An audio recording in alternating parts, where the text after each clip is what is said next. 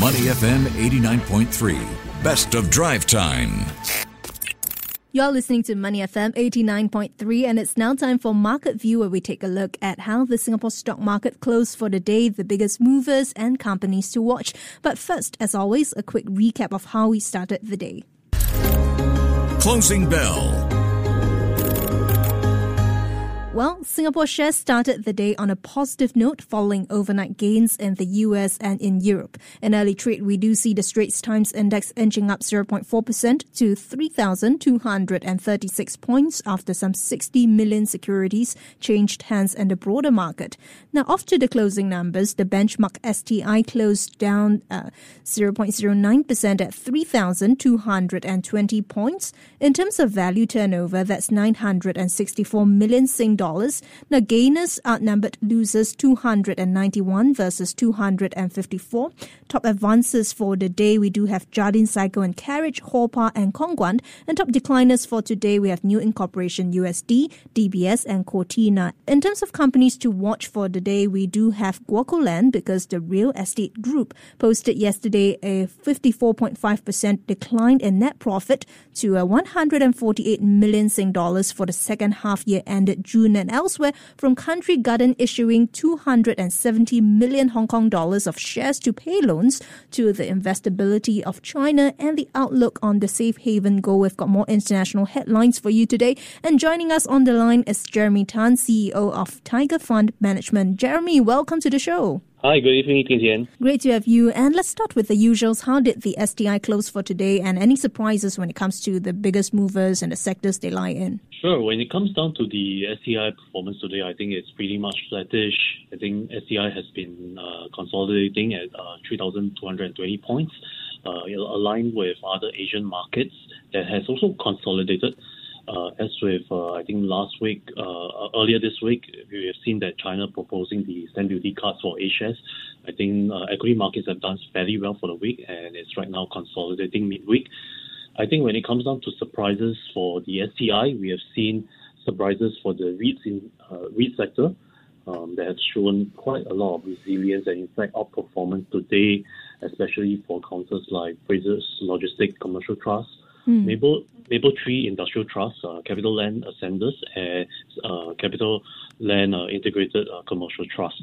So I think we believe that investors right now are positioning, I think, to see if there's confirmation that global central banks are pausing on their interest rate trajectory or even reversing into 2024. So we believe that there's a high probability for the S-REITs to actually perform well against other cycles. We have seen that is probably the case where the interest rate starts to cool. And right now, with 10 years above 10-year US Treasury at above 4%, I think much pessimism for S-REITs have probably been priced in. And aside from S-REITs, let's take a look at some developers here in Singapore. And Jeremy, we have GuocoLand. The real estate group posted yesterday a 54.5% decline in net profit to about 148 million Sing dollars for the second half ended June. Does that signal any greater woes for property developers here, especially after Oxley's results out just recently as well? Well, if you look at GuocoLand's result, I think the actual revenue actually increased by 60%. To a record high in terms of the development and investment revenues. And in fact, operating profits also increased by 39% despite the high interest costs. So I think the decline in profits on the surface is actually attributed to impairment charges, in particular to its subsidiary EcoWorld International, that was impacted by weaker conditions in UK. But other than that, I think the development portfolio for GuocoLand, especially for GuocoLand, Guoco Tower and Guoco Midtown, I think it's expected to remain quite resilient in Singapore given its high-grade property portfolio.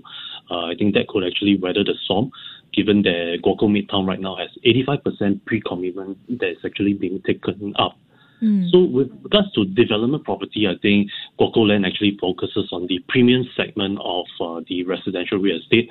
That could come at a bit of risk with regards to some of the recent cooling measures and the high borrowing costs that may probably put some of the overseas investors at bay currently.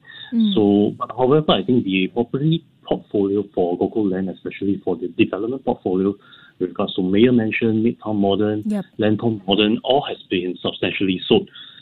And from Singapore, Jeremy, let's head over to China and take a look at Country Garden. It is planning to issue 270 million Hong Kong dollars, or around 46.5 million Sing dollars of new shares to pay off loans as it faces a cash crunch.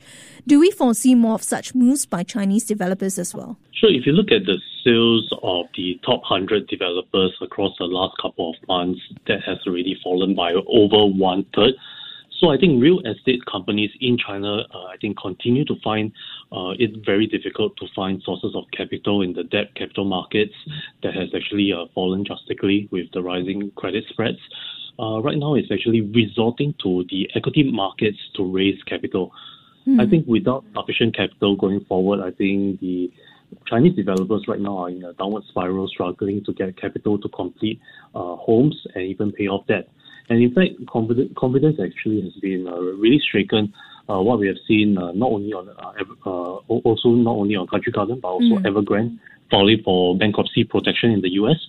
If we see that on the government side, I think there hasn't been a lot of intervention policies, in particular for the real estate sector, to really shore up the confidence level.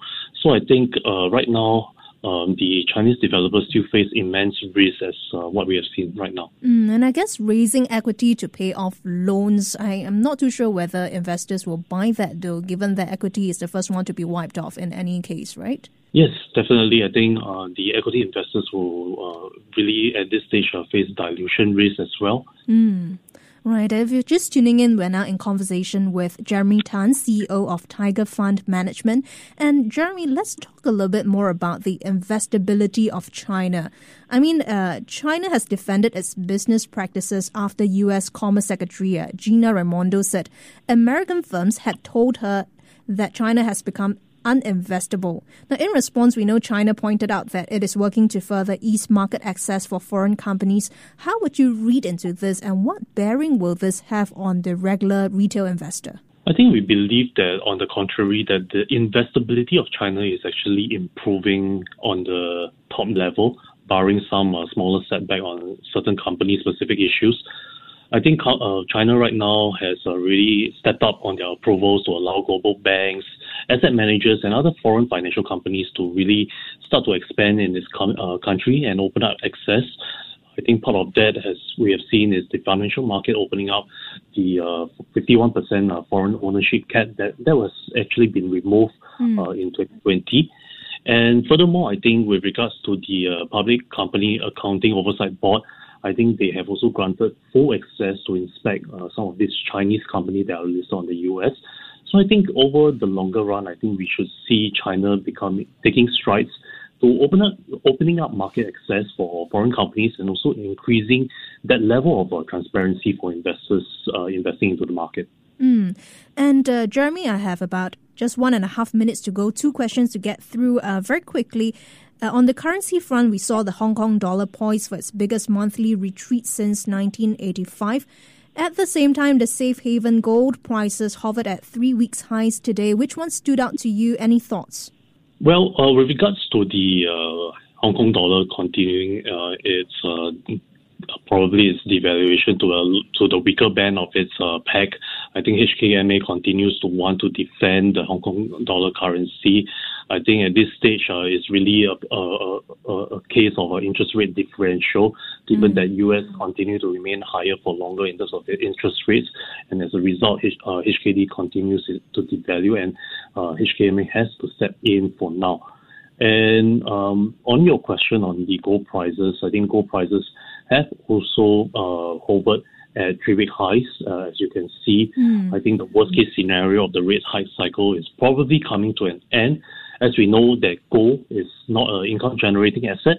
The price will appreciate, I think, only when comparative yielding assets starts to fall. So with the worst case of interest rate cycle falling, I think we could expect gold prices to remain firm as well. And do note that also gold is a very strong hedge against volatility. Yeah. And we have seen the downgrade of sovereign ratings for US from AAA to AA+. I think gold will still have its place to stay in terms of that safe haven nature of the asset class. Thanks a lot for the insights, Jeremy. That was Jeremy Tan, CEO of Tiger Fund Management. Thank you very much for joining us on Money FM 89.3. Before acting on the information on Money FM, please consider if it's suitable for your own investment objectives, financial situation, and risk tolerance.